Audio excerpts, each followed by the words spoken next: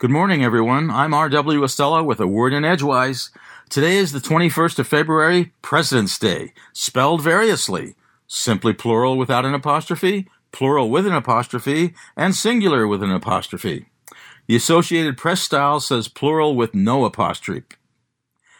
But in this regard, AP apparently does not have the definitive say. In fact, no one seems to have the definitive say because of the farrago of considerations that have gone into the holiday, a holiday remodeled more than once. At its supposed origins is George Washington's birthday, but that's been adjusted too because the man who would become our first president was born while the old-style Julian calendar still held currency. In other words, on February 11th. When the Julian calendar gave way in the British colonies to the Gregorian calendar, our current calendar since 1752, 11 days were added, with Washington's birthday becoming February 22nd. We could go on bringing Abraham Lincoln's birthday of February 12th into the mix and discussing how some states hold with the notion that the holiday is for recognizing all U.S. presidents and divide themselves with using the plural with an apostrophe and the plural without an apostrophe, but we're not going to.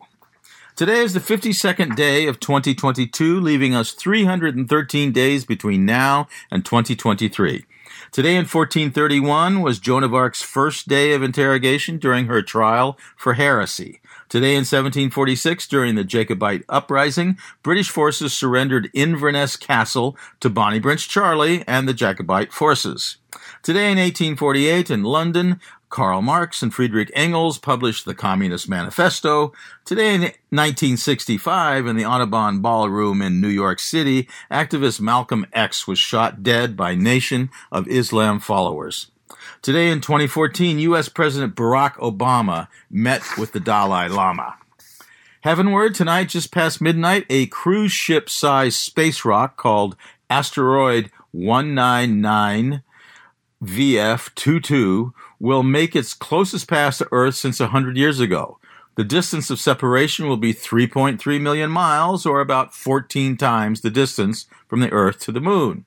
But astronomers, professional and amateur alike, will be able to study this asteroid in the northern sky, just down from the Little Bear, aka the Little Dipper, and centered roughly between Cassiopeia to the left and Draco to the right. Nonetheless, 1999 VF22 retains its classification as a potentially hazardous asteroid due to the speed it's traveling, 56,158 miles per hour, or 25 kilometers per second relative to Earth. That's a lot faster than anyone was clocked this past week speed skating, skiing, or bobsledding at the Winter Olympics in Beijing. 137 years ago, Mark Twain got a shot in the arm, so to speak, to get his weekend going. His novel, The Adventures of Huckleberry Finn, had been published for the first time in the United States, having previously been published somewhat earlier in Britain and Canada, so that the ultimate first edition of what many would see as an ultimate American novel would not be American. Now and then, these past couple of years, I've wondered how the Sam Clemens inside Mark Twain would be handling our generally wacky response to COVID-19, including our intentions, per government directives in many locales, regionally and nationally, not to wear face coverings while indoors after February 28th, a week from today.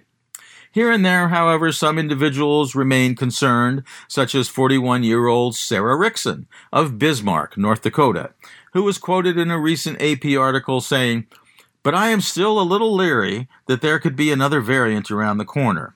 I am still going to wear a mask." Here in the United States, when we look at our current 79 million cumulative cases of COVID since the first reported cases on January 21st, 2020, and divide that by the total cases worldwide of about 421 million, we find that we in the U.S. have, so far, roughly 19% of the world's cases of COVID, while we are only 4% of the world's population. India is a somewhat distant second, currently having 43 million cases. In third place globally is Brazil with 28 million cases. Fourth place this past week goes to France, owing to its significant recent spike in cases, so that its total since the beginning of the pandemic is now 22.5 million. That bumps the UK down to fifth place with 19 million cases. Russia is in sixth place with approximately 15 million cases, and Germany, owing to a recently pronounced rise in cases, is currently tied with Turkey for seventh place at 13 million cases cumulatively since the beginning of the pandemic about 26 months ago.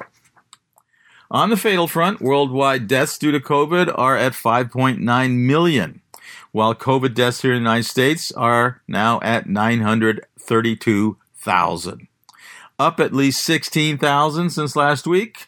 Not a huge number for some folks, only an average of 2,285 of our citizens dying per day from the virus. Not a big number, unless someone close to you has succumbed to COVID. Worldwide, more than 10.4 billion doses of vaccine have been administered. Today in 1927 in Dayton, Ohio, housewife humor columnist Irma Bombeck was born. She earned a degree in English from the University of Dayton, then married William Bombeck. She wrote features for the women's pages of the Dayton Journal-Herald until she became pregnant and left writing for 10 years to raise two children, and then returned in 1963 with a column that became a national favorite. Biographer Ed Morrow tells us Bombeck gave this reason for going back to writing. I was too old for a paper route, too young for Social Security, and too tired for an affair. The column led to a series of bestsellers, including If Life is a Bowl of Cherries, What Am I Doing in the Pits? And Motherhood, the World's Second Oldest Profession. Bombeck also wrote, In general, my children refused to eat anything that hadn't danced on TV.